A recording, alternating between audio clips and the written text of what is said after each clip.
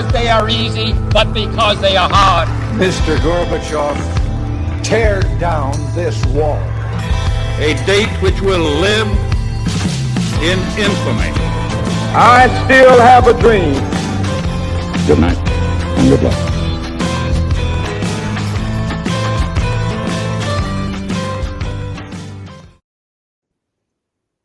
Hey, it's Matthew Colkin on One American Podcast. How are you, sir? I'm doing well. Thanks for having me. I'm just trying to talk to you like we weren't just having a conversation right before we went live. Fair enough. So, what's your scoop, man? Well, I'm a rabble rouser and an immigration lawyer and a widower and a father of twins. That's my deal. Wow, twins. Boys, girls, both? Boy and a girl. They're almost teenagers now. So you name them Luke and Leia, or what? Close. I keep their names private for the. Oh, of course. Sure. But they are named after royalty. What if I had guessed it right? Would that have just really pissed you off? Like, it's supposed to be a secret. Motherfucker! Come on here. That's some funny stuff. It's like in Spaceballs when he's like, "What's the password?" And he's like, 1, 2, 3. I haven't seen that movie in a long time, but I guarantee you my Schwartz is as big as yours. yeah, that's right. I love that movie, but it's a good one. So, how did you get into immigration law?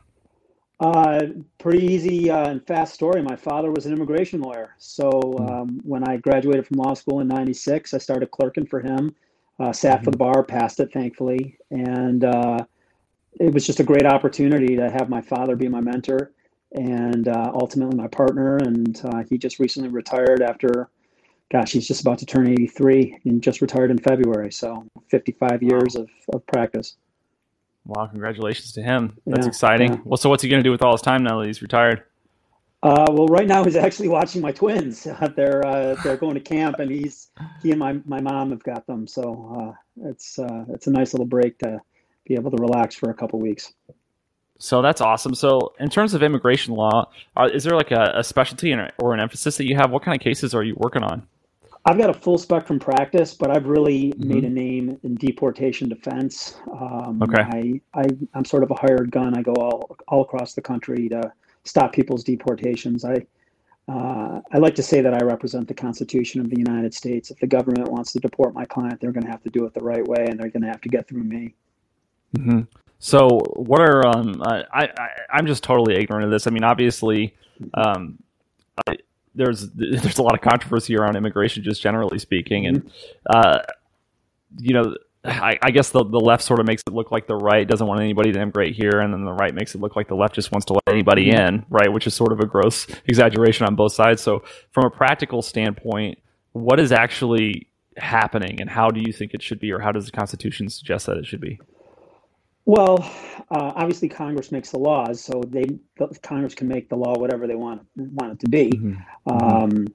With respect to the political divide, I don't really think that either party is really genuine on the issue of immigration.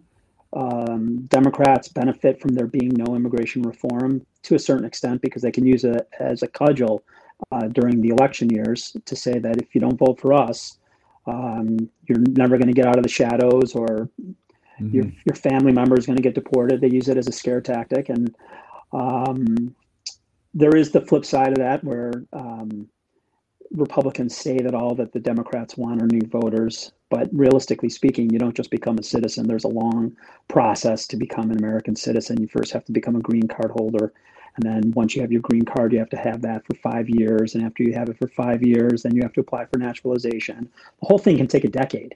Right. Realistically speaking, I mean, or the better part of a decade. So, and then from the Republicans, they're a little bit more, I would say, ideologically pure on the issue of immigration, and they're not lying to you. They want to deport people that are here illegally, and they want to limit who can come to the country. And I think that their policies play out their stated desires. So, what's wrong with the system as it is? Do you think that it takes too long for people to legally become citizens of the United States? Because 10 years, I mean, that's like one seventh of a lifetime. Well, I What do you honestly think don't will think I don't think that's a problem with regards to how long it takes to naturalize. And the reason why is I think that citizenship is something that you should earn over time. Prove that you're an Yeah. individual that maintains good moral character, that you've been paying your taxes, that you don't have any types of convictions in your record that negatively reflect on you as a human being. Citizenship is special. You're not, unless you're born in this country, or if you automatically derive because of your parents, if you were born outside of the country, it's something that should be aspired to. And a lot of my clients that are green card holders never apply for naturalization to become a citizen.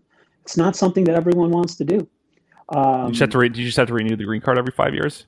It's 10 years, actually. Well, it depends. Okay. If you get a conditional green card, that's a 2-year green card. And then you have to file a petition to have the conditions removed. And then it would go to 5 years, but a 5-year green card. But then they can issue them for 10 years. But in any event, regardless, that's just the validity of the card. It's not the validity of your status. It's sort of like your passport expiring. It's if your passport expires, you don't stop being a citizen of the United States. You just don't have a travel document. But as to answer the other part of your question as to what's wrong with immigration, our current system, which was designed when Bill Clinton was president, it's all stick and no carrot. And it doesn't serve the needs of American citizens, nor the employers of this country that need labor. And I know that there's a very large contingency of people that say, well, people that are in this country should be doing those jobs. They're not going to do those jobs. And there are industries that will be completely crippled without immigrant labor. And I'm not talking about lawyers. I mean, we got plenty of lawyers. Although you can come to the United States as a lawyer, I know a few foreign nationals that are lawyers in the United States. But if you don't want to pay $50 for a tomato, you better thank your lucky stars that you have immigrant labor. And there needs to be a system that is very, very simple, where Congress designates specific industries that the U.S. Department of Labor has already assessed as being hampered by a recognized labor shortage, and say, okay, if you're an employer in that industry, all you have to do is file a form to designate yourself as an employer, like a foreign worker employer, whatever you want to call it. And then individuals can come to the United States with a specific employment-based visa. That's it. You just apply for that, and then you come to the country, and it only allows you to work in one of those industries as long as you can prove that you're qualified.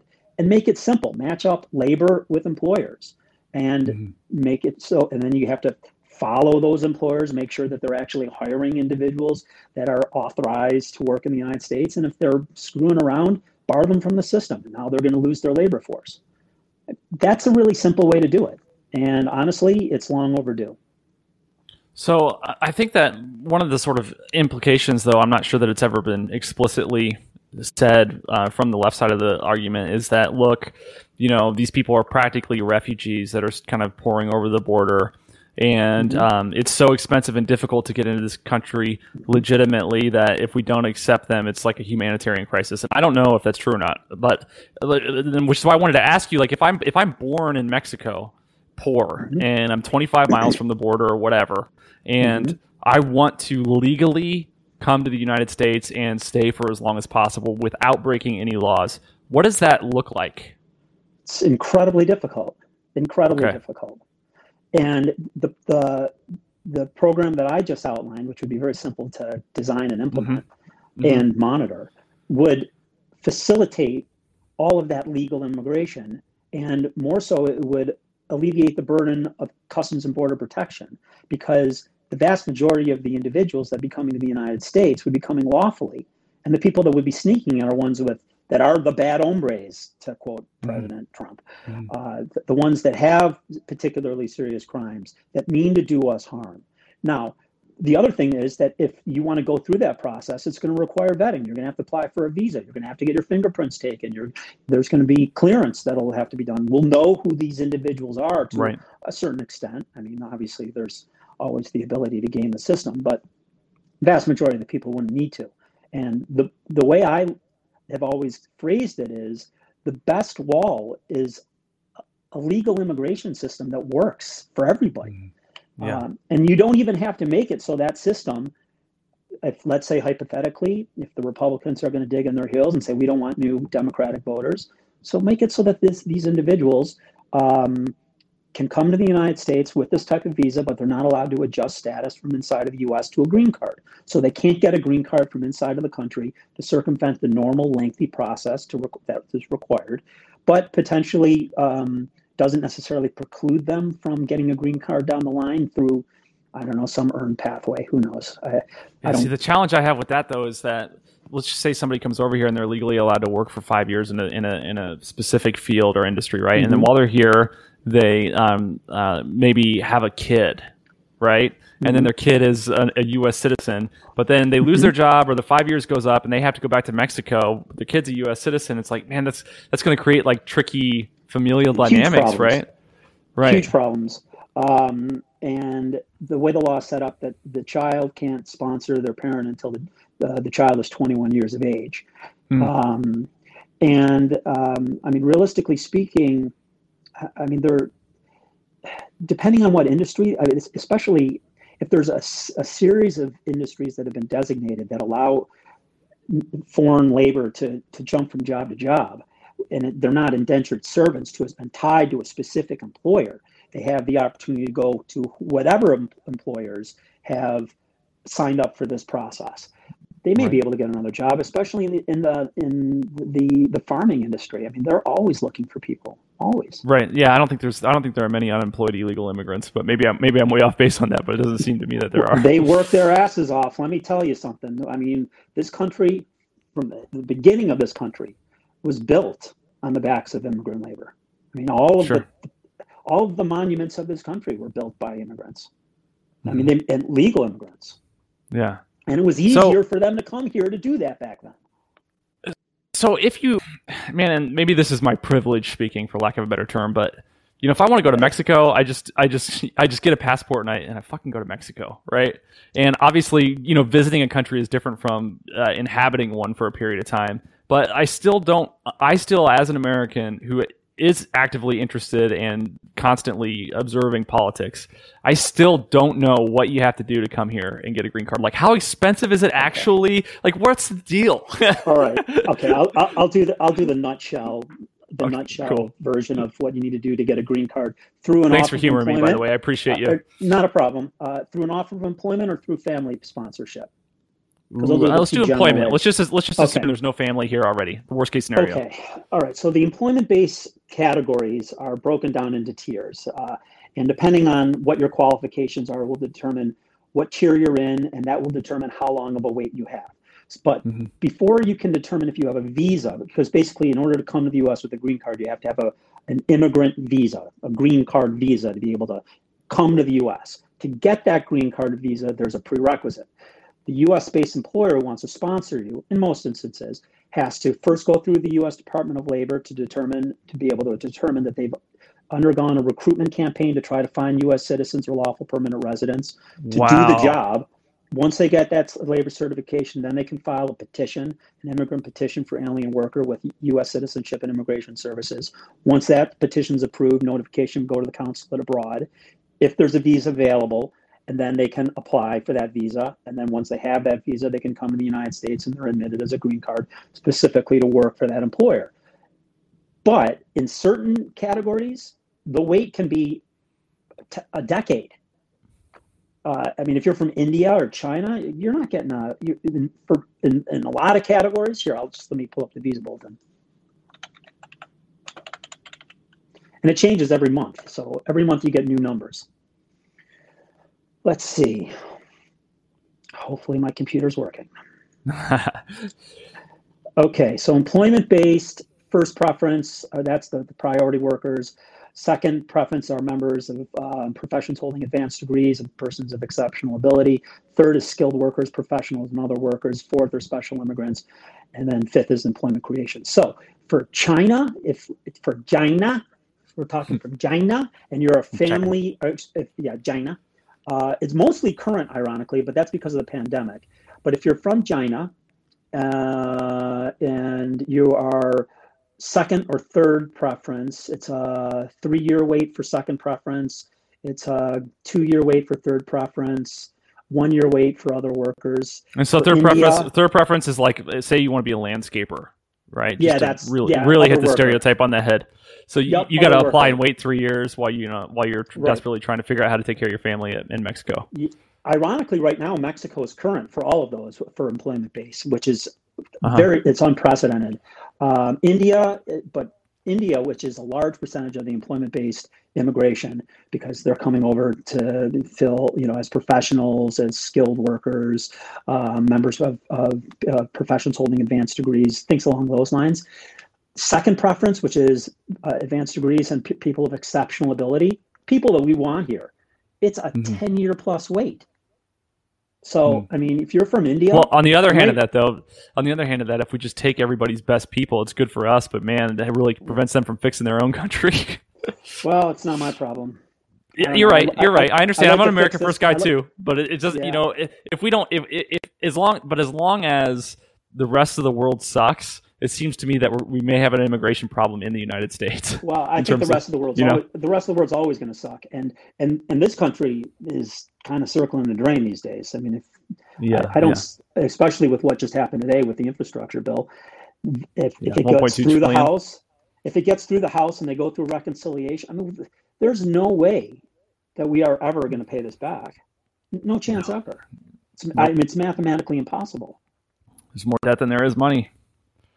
So, I mean, when does hyperinflation, and now we're on a tangent, obviously, but hyperinflation is going to kick in, and once hyperinflation kicks in, it's over. Yeah, they'll blame it on crypto somehow, and then they'll make crypto illegal because everybody's going to just move to it naturally. Well, they're trying to, I think that there's stuff in there to tax crypto at a disproportionate rate now. I don't know the details, but I know that there were some antagonistic attitudes in it, but it's not being reflected in my portfolio, so it must be pretty vanilla. Yeah. Normally, when bad news happens like that, there's just a crash and it's up. I'm a Gen Xer. Crypto is still a little bit out of my wheelhouse. I don't really understand. Well, I'm a millennial and I don't understand it either. Just throw my money at it because I don't understand fiat either. Fiat doesn't make any damn sense to me either. You're telling me that this piece of paper is worth, well, I don't even know what to compare it to because it's not based on any standard. No. Yeah. And I think the gold standard flipped when I was a kid. I was under Nixon. 71? Was it 71? Yeah. That sounds right. I mean, I was just an infant, basically. I think everybody was calling our bluff on how much we were spending in Vietnam, like France and these other countries that we had all the gold reserves, and they were demanding gold in exchange for U.S. dollars, and we didn't have the gold because we printed, and Nixon had to pull us off the gold standard because we couldn't honor the exchange. Well, did you happen to catch Biden today, his press conference? No, I did not catch his press conference today. Didn't he wander off a sidewalk? I heard that. I didn't see that, but I heard I didn't see it either. Something along those lines. Yeah. But I mean, hey, whatever. There was one thing that he actually said, because they were asking about withdrawing troops from Afghanistan and whether or not, because of the fact that terrorists are taking over the country again and are overwhelming the Afghani militaries, whether or not he would reverse course. And he's like, no, we spent enough money there. And I'm like, well, I agree with that. I mean, I don't want to be spending any more money on foreign wars. They've been going on for most of my adult life. Yeah, it seems to be, and I don't know the what the intel community knows, and if there was some very important and highly classified reason for these wars, which seem to me to have been ridiculous.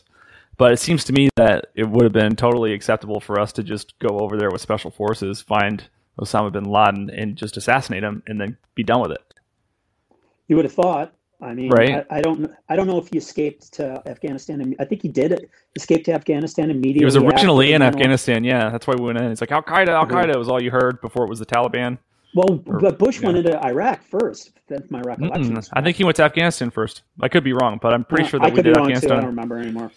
And then we invaded Iraq right after that because the false claims of weapons of mass destruction. It was either bad intel or a lie. I don't know which, but I'm pretty sure that's how that happened. But it's neither here nor there. My point is just why don't you just assassinate the guy responsible for the terrorist attack instead of being in a war for 20 years? For the first time ever, we have we have people who are serving overseas in combat whose parents are also serving overseas in combat at the same time. I just got done reading. I binged all four of. I don't know if you've heard of Jack Carr. He's sounds like a superhero. Yeah, exactly. Well, he is. He's a real life superhero. He's a Navy SEAL sniper who. Yeah, and he just wrote. Not just. He's been right after he retired. He wrote 4 novels, and one of the last novels talks all about this issue.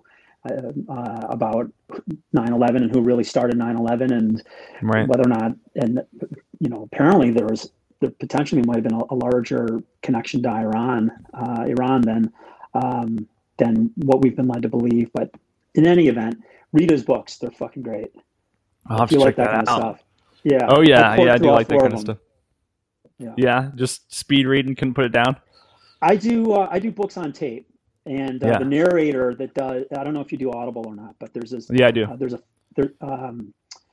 Oh gosh, I can't think of the name of the narrator. The narrator that does Carr's books is one of the best in the business. So I sort of jump from book to book based on a couple narrators that I follow. So that's how I found Jack Carr. Okay, and he's got a good check podcast that out too. Yeah. What's it called? Do you know off the top of your head? Put you on the spot. The podcast. You call yourself a real fan. Exactly. You call yourself a real fan. I know. I'll have to go on the Google and see what Al Gore has. It's okay. I'll find it and put it in the show notes. Don't sweat it. Danger Close podcast. Ooh, sounds good. It's on officialjackcarr.com. Shout out to Jack Carr. Awesome. You should send him an invoice for that. See if you. I should. But I think I actually owe him because. The amount of pleasure I got out of reading his 4 books, I'm way ahead of this equation. Yeah. Honestly, just kind of on the topic of Afghanistan and Iraq, my biggest issue with what happened after 9/11 is really the Patriot Act. I don't know what you think about that, but it seems to me that domestic surveillance is a major issue and really catalyzing a lot of our other problems right now. Well, I'm a libertarian. I've voted for 2 Republicans in my entire life and no Democrats, and I've done libertarian. Which Republicans? George Herbert Walker Bush, my first vote ever in 1988, and then based on what I saw, and I was a 2-time Gary Johnson voter, was actually asked to be a delegate for him in the state of New York, and really, really thought seriously about voting third party up until the impeachment trial, and I saw the first impeachment trial, and what I saw, I just thought was basically just political retribution. There was literally nothing to justify what they were doing. And hey, there we are. I don't know what happened there, but we got it fixed. We got it going. All right. So in any I got a plan B. So you said first one was HW. Yeah, first one was HW, and then I voted for Trump, and I voted for Trump because of the first impeachment trial. I just thought it was such a sham, and it really pissed me off. So you voted for him in 20. You didn't vote for him in 2016, but you did in 2020. No, voted for Gary Johnson two elections in a row. What is Aleppo? Yeah, exactly. I mean, it was embarrassing. Huh. But I mean, that's honestly, okay. Everybody has gaffes, man. I just like to tease him for it. I'll be honest with you. When they asked the question and he said, "What is Aleppo?" I was thinking to myself, "Yeah, what the fuck's Aleppo?" I wasn't paying. I didn't have the answer either. Right. So, well, if you're an America First sort of minded person, it's like, why would you give a fuck anyway? Yeah, well, I mean, and why is it that they asked him such a specific name of an area rather than the country? I mean, it's like, come on. Right. They were trying to get him in a gotcha, but Gary Johnson was a flawed candidate. I mean, bottom line. Yeah. I like him. He's fun. I love Gary Johnson. And I wish I would have lived under his governorship in New Mexico. From what I think he got a balanced budget when he was in there. Yeah, almost unheard of these days. Possible. Okay, so too, and then libertarian all the way. So what kind of what? It's funny because when I hear immigration lawyer, it doesn't immediately scream libertarian or anything other than left. So are you the only one? Pretty much. Are you There's a few. Do they hate you?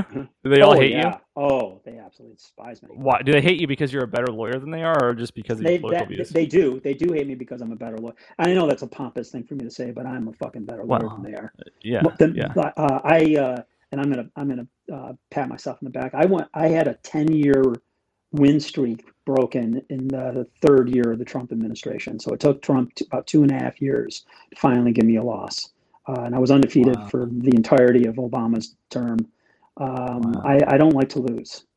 So what is the illegal deportation that you fight look like? Like what's the shit that they try to pull? Well, they don't have to do anything. They don't have to pull anything. The government literally can just walk into court with no preparation, with doing minimal work whatsoever, and it's all being rubber stamped.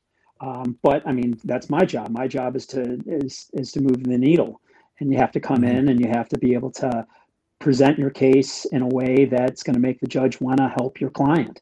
And so much of it is fact-based. There's a lot of law there. And chances are if you're arguing the law, you're going to lose. It's just as simple as that. Because the law doesn't really necessarily favor the immigrant in most instances. So as a lawyer, how do you win a case without arguing the law? Well, I mean, you argue statutory eligibility for the relief that you're requesting, but a lot of the cases that I have are criminal aliens, individuals that have been convicted, that have green cards, that have been living here legally, and might have been convicted of a crime that subjects them to the institution of removal proceedings. And then you have to break down what the precedent says with respect to that specific conviction. And a lot of times there's no law that guides you, and you have to do your own independent analysis and then present that to the court in a persuasive manner. So what kind of minimum crime do you have to commit in order to be eligible for deportation? Well, like a DUI, like No, well, there's some DUIs. Aggravated DUIs can potentially be considered to be a crime involving moral turpitude. So basically, a crime involving moral turpitude within one conviction for a crime involving moral turpitude within 5 years of your lawful entry to the United States subjects you to removal, and there's really no way to waive that. After 5 years, you need 2 crimes involving moral turpitude to be removable. So what's the minimum crime? Some assaults, some simple assaults. A crime involving moral turpitude is one that is basically one of the sins, something that is morally reprehensible, something that society frowns upon. It requires a mens rea, something where you have to intend to do the evil. It's not a statutory crime like speeding. It doesn't make a difference if you were speeding because you needed to get your child to the hospital. You were speeding, you get pulled over, so there's no mens rea there. There's no intent required. So typically, an intent is required, and the minimum conduct necessary has to be something that would ordinarily be frowned upon. Theft is almost always a crime involving moral turpitude, and there's some exceptions for that. It's called the petty theft exception. There's some certain simple possession convictions for marijuana, 30 grams or less. That's most likely not gonna. If you have one, you're fine. But I mean, 1 gram of cocaine, you're gone. No waiver. That's too bad because the South American shit's really good. Yeah, well, I'll take your word for it. I'm just kidding. I'm pretty sure whatever I've ever put up my nose was made in somebody's kitchen. Well, hey. So does anybody ever tell you that you look like Hugo Morgensen? I feel like I'm hanging out with Aragorn right now. Well, no, I've never heard that. I'll take it though, because I'm a huge fan. Oh yeah. My wife would totally have a crush on you. Yeah. I guess it's better to be Aragorn than the guy in Eastern Promises. What's Eastern Promises? Oh, you've never seen Eastern Promises? No, I've never even heard of it, man. And I'm into that all that dorky stuff. Eastern Promises. It's with Viggo Mortensen, and he ends up having a naked fight scene in a Russian bathhouse, full frontal. Wow. Your wife would love it.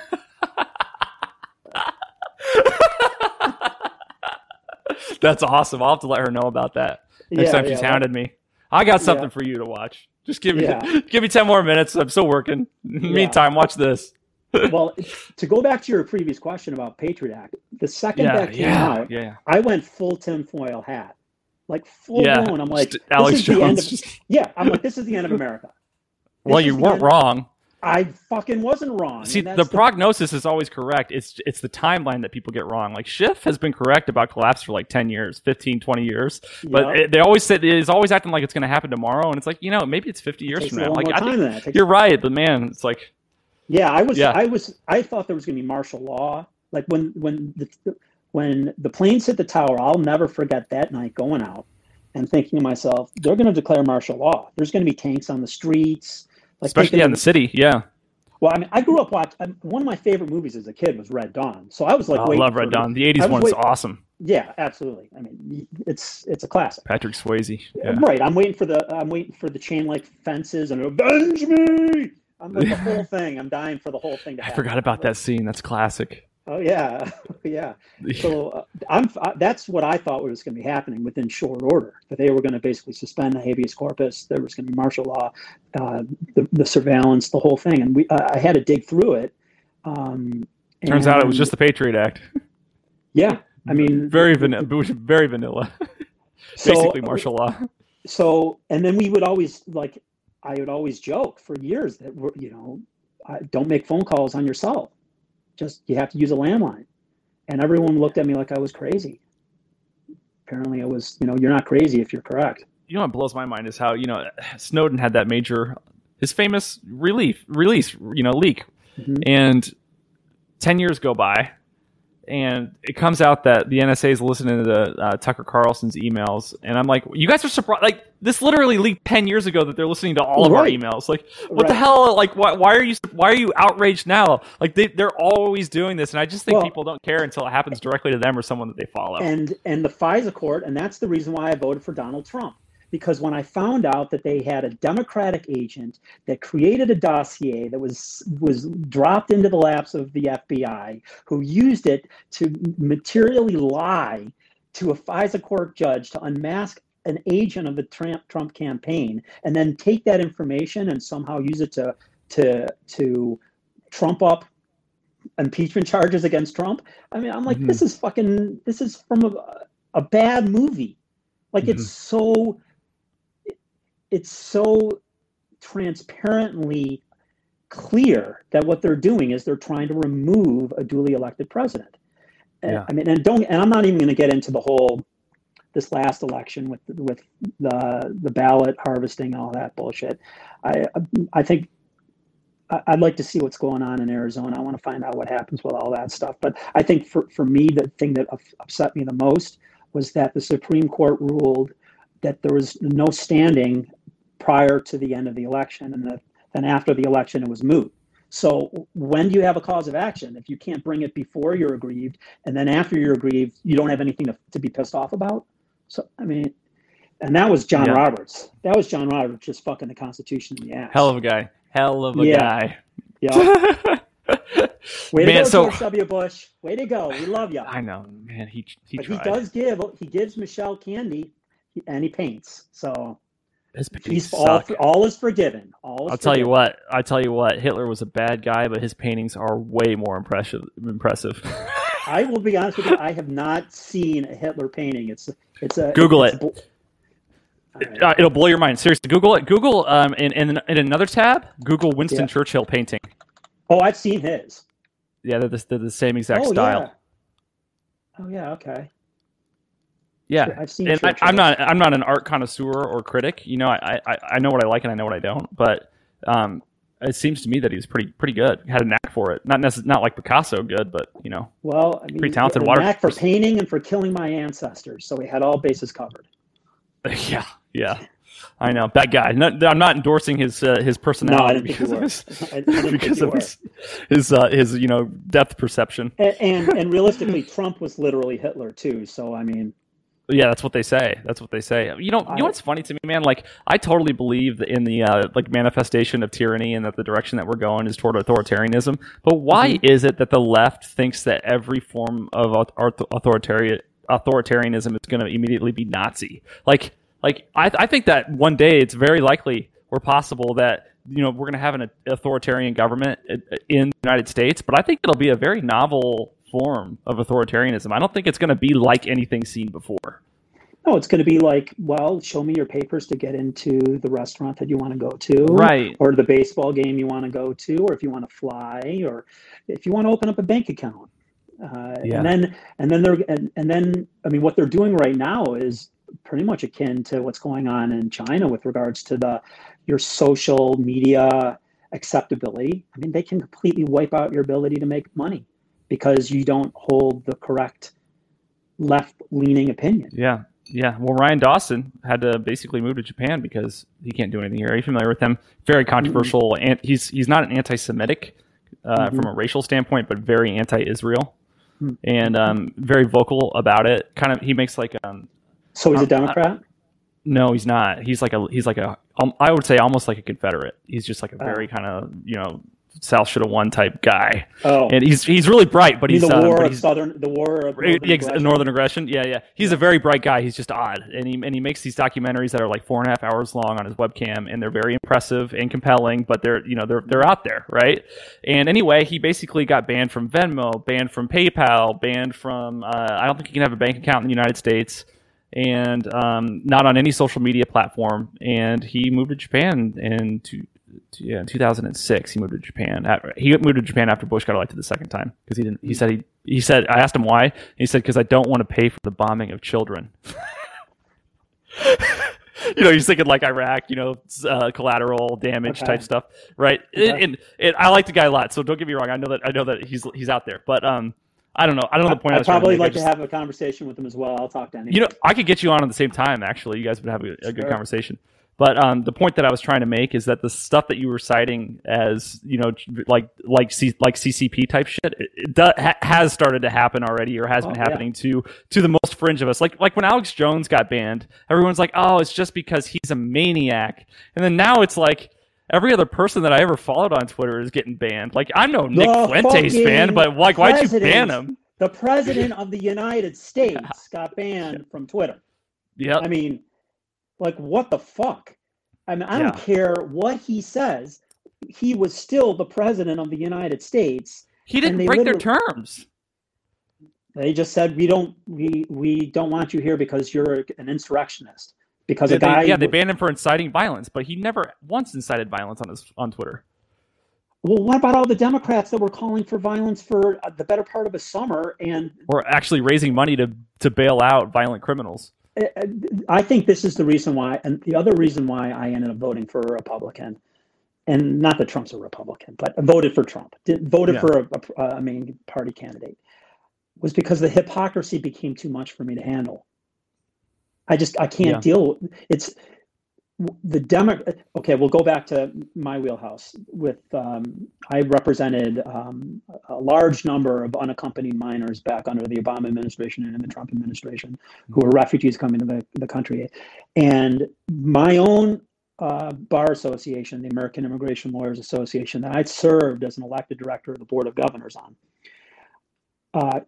secretly and privately endorsed Joe Biden for president, first time in the history of the association to make an endorsement of a candidate, and they did it in sort of to privately endorse. That's kind of an oxymoron almost, right? Well, they endorsed it. They basically said, all of the members need to vote for Joe Biden, and they did because of the human rights violations that were being perpetrated by the Trump administration. And meanwhile, we're 9 months into the Biden administration? Is it 9 months?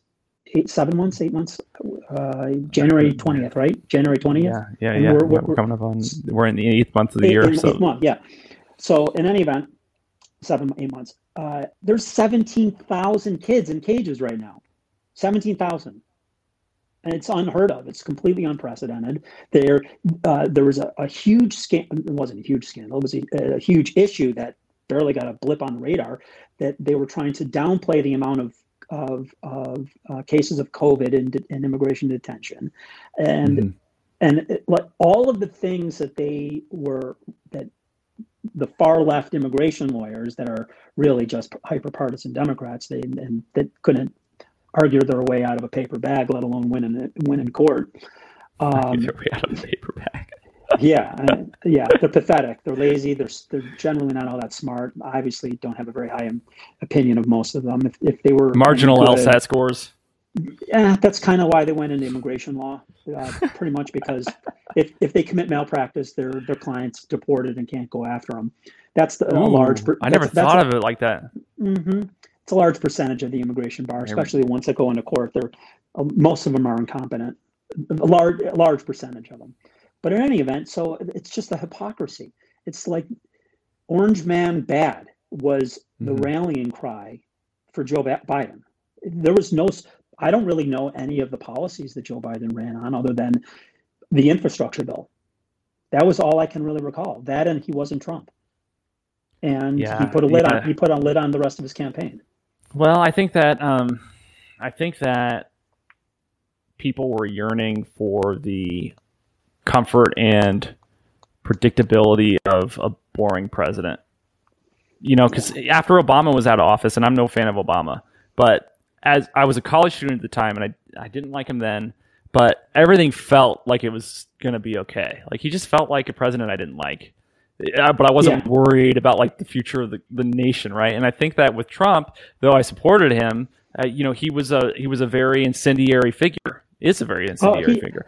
Trump's embarrassing. He's obnoxious sometimes, right? And so I think that people were like, man, I'd rather have the guy who is very closely associated with Barack Obama and cannot, utter a complete sentence as president than hear another good point, from this obnoxious loudmouth guy, and I think that's, if Trump legitimately lost the election, which I don't know, I go back and forth on what I think happened, but if he lost, it's because people voted against him, not because people voted for Biden. Without a doubt, and I don't believe that he legitimately lost the election, and I think it's because the Democrats changed the rules midstream. Yeah. Even if the votes were all legal, it was still so shitty that they changed the rules in the middle of a game. You can't change the rules of chess in the middle of a match. That's exactly. I mean, and that's the whole point. Yeah. If you follow Ron Coleman, do you follow Ron? Oh yeah, he's been on the show, man. I love Ron. He's the best. The best. Yep. He just started a podcast too. Culmination. Yeah, he's great. And this is his wheelhouse. He's a constitutional lawyer. I'm just a fucking hack immigration lawyer. Well, didn't you have to take constitutional law in order to like? I did, and I use it. It's not that long of a document. Like anybody can read it. It's true. Well, yeah, I don't know how many people in Congress have actually read it, especially, and I know that Governor Cuomo hasn't. Yeah. Don't get me started on the SAFE Act, which he was touting. What is the SAFE Act? The SAFE Act is the law in New York State that makes it illegal to have cosmetic features on your semi-automatic rifle with a detachable magazine, because it makes it, to use Dana Lash's he decided that he was going to do that right before he resigned? No. That happened years ago. They passed the law. It was a clandestine law that they passed under the emergency provisions with no public comment in the middle of the night, had it signed. Emergency provisions? Like the homicide rates are through the roof. This is a public emergency, that kind of shit? Yep. That's the problem I have with emergency powers. Because nobody knows how, anybody can just declare an emergency. It might have been right after Sandy Hook, I think. So they banned assault rifles, which basically means that you can have a semi-automatic rifle with a detachable It's already magazine. illegal to shoot schools, though. Right. Well, we need more laws that says that it's illegal to take a rifle and kill children. Right. But in any event, all it basically did was it said, if you have a rifle that's semi-automatic with a detachable magazine, it can't have a series of other cosmetic features because that will make it an assault rifle. So it can't have a pistol grip, but it can have a grip at a 45-degree angle. It can't have a muzzle brake. In California. Right. So the weapon isn't any less effective. I mean, maybe slightly less effective. The vast majority of homicides or gun deaths are with the 22. Like, it's very small round. Like, it's the guns that aren't frightening that wind up are most common. They don't. So, this is the whole point. They don't want the average citizen to be able to organize into an informal militia to be able to combat against tyranny. And I know that sounds ridiculous, but that's the design of the Second Amendment, and we've seen it play out. I think it was the Bundy Ranch under Obama where the ATF came in and all of these guys from all over the country came to and were stationed on top of a bridge, and you saw the ATF like backing away. They were in full-blown retreat because there was 100 and something guys with rifles saying, "Fuck you! You're not coming on this guy's land and taking his shit." How have I never heard of that? Is there a video of that? Oh yeah. What year was that? It was during Obama, Bundy Ranch standoff. Let's see. Bundy Ranch standoff. I think it was Bundy. I'm going to Google that, man. Yeah, the Bundys. Wow. Yeah. Clive and Bundy's cattle still graze on federal land 5 years after. So this was back in 2019. Yeah. And so were they trying to do eminent domain on his property for some stupid reason or something? No, I think, okay, I'm not sure about the whole thing, but maybe it was BLM, Bureau of Land Management, that went on. I can't remember if it was ATF or BLM. It does make a difference. It was the feds. So Bundy, they don't call it BLM anymore. Oh, you're right about that. Got rebranded, man. It's like Delta Airlines and Corona beer. Okay, so I'm sure I'm screwing up the whole thing, and I'm sure I don't remember anything that really happened. But my recollection is that he had his cattle on federal land, and I think they were coming on the land to try to get his to kill. Might have killed his cat. Here's Wikipedia. Wikipedia is always correct. Well, it's correct enough. Yeah, exactly. So I think there was an order directing Bundy to pay $1 million in withheld grazing fees because Bundy's use of federally owned land adjacent to his ranch, and so his cattle was grazing on federal land, and they were charging him grazing fees. $1 million apparently. He was paying it, and they said if you don't pay it, we're going to take your cattle. And he said, "Come and take it." And got all his neighbors to shop. Oh, yeah, people came from all over the country, and they. Oh, that's awesome. AR-15s, yeah, and they backed the fuck out. Feds. So what do you think? What do you think would happen if every Republican just said we're not paying income taxes this year? How would that actually play out from a practical standpoint?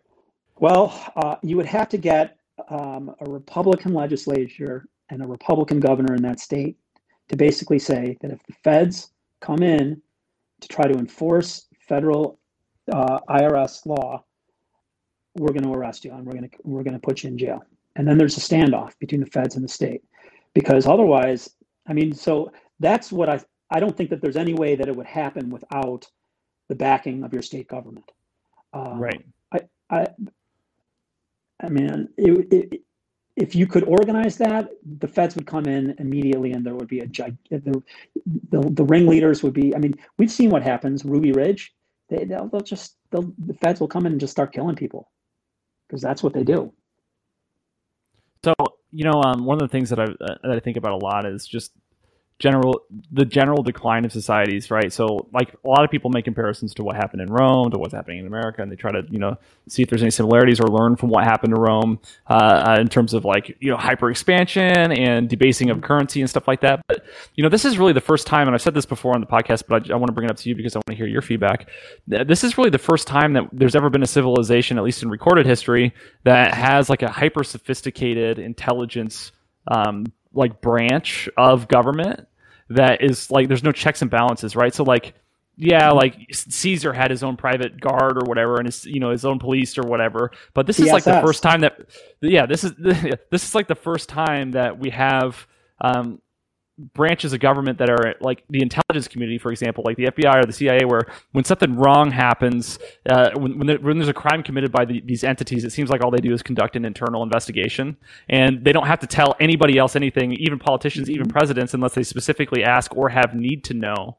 And so I guess the reason I want to bring this up is how are we going to keep this branch of government in check? I mean, we're not like a 3-branch government anymore. There's executive branch, judicial branch, a legislative branch, and an intelligence branch. Mm-hmm. Yes, without a doubt. And they're incredibly well funded and didn't armed. They withhold when Trump was president-elect? Didn't they talk about withholding briefings from him?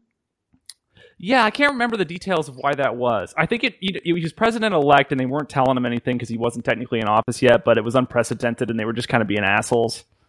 I mean, there is no question that the FBI worked with the Democrats to try to get Hillary Clinton elected. Why did Comey screw it up for, though, 2 days before? I agree with you, but I can't explain that. I can't explain why he would have done that. Okay, this is the reason why, because he figured it wouldn't make a difference. Nobody believed, well, at least I'm not saying nobody. Yeah, I didn't believe that Trump could win. All we heard was Nate Silver talking about the odds for a year. And the pollsters hadn't lied that much before. Exactly. There was no way that Trump was going to win. So basically, what Comey was trying to do was, in my opinion, preserve the sanctity of the institution by saying this is what she did wrong, but it's not a criminal offense. Completely make the case for a criminal offense, but then say that she's not going to be charged. And then she wins, and it's all forgotten. And and Trump goes away. I mean, and that's what was supposed to happen. And then why is she not in prison, man? I don't understand. It seems like innocent people go to prison and the guilty people just don't. I would be in jail so fast. I have friends in Department of State. If any single one of them had a private server in their bathroom that they were running professional emails through, classified shit, do you think those people wouldn't be spending the rest of their lives in jail? I mean, that was her pattern and practice. And then she didn't even deny that was happening. Like that's not even a conspiracy. The conspiracies are centered around what was the content of the emails because they were all deleted. Nobody knows, right?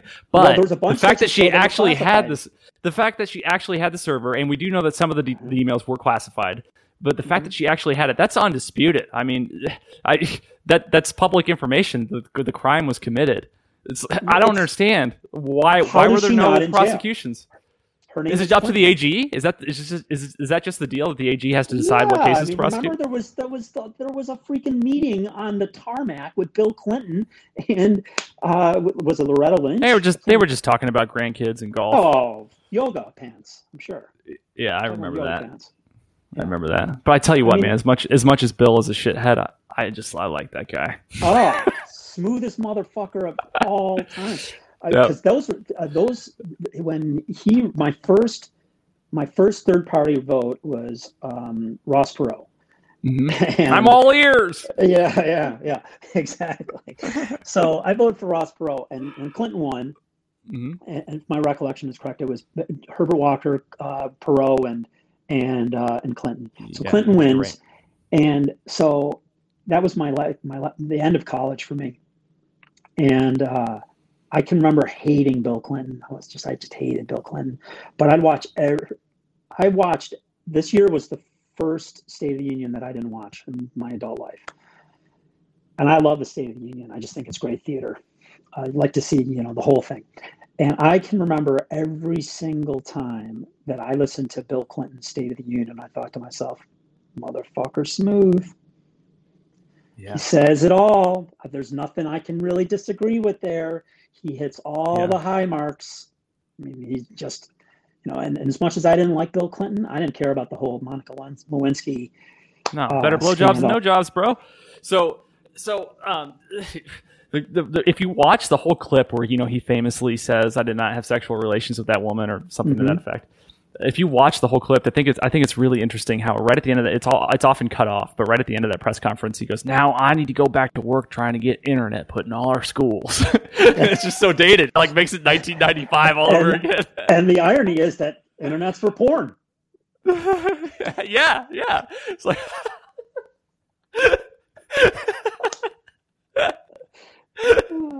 That's awesome, man. But I don't know, man. The whole Monica thing is really weird because if that were to happen today, you realize how many abuse of power allegations would be made against the president for she was working for you, she was an intern, she didn't want to. Like if that happened today, I think she certainly would have come out and said I didn't want to. I just felt like I had to because it was the president. How is a president supposed to get laid? By the way, so say you're a single president. Unmarried, whatever, and you want to sleep with somebody, just because they're hot and, similar interests, whatever. How do you do that without them being able to make the accusation that, they were overwhelmed by your power and they felt like they couldn't deny you your advances? Go out with someone that's richer than you. Oh, I like that. Simple. That. Rosie O'Donnell. Go out. Rihanna's a billionaire. Yeah. You just got to hit on somebody with money. Boom. Dude, I knew I shouldn't have been sleeping with poor chicks. I don't know what to tell you. I don't know what to tell you, man. What do they say? First time for love, second time for money? Is that what they say? Yeah. I've heard that. Was that Marcus Aurelius? So. Yeah, I'm sure. Well, man, I tell you what, it's been great having you on the show. Thanks for coming on. Where can people find you? At M. Kolken on Twitter, MKOLKEN as in Nancy. I'm always throwing fireballs, so feel free to yell back at me if you feel like it. Awesome, man. Well, I really appreciate you taking the time to come on. Let's stay in touch and let's do this again sometime. I really appreciate it. It was a good call. Thanks. All right, man. Take care. Bye.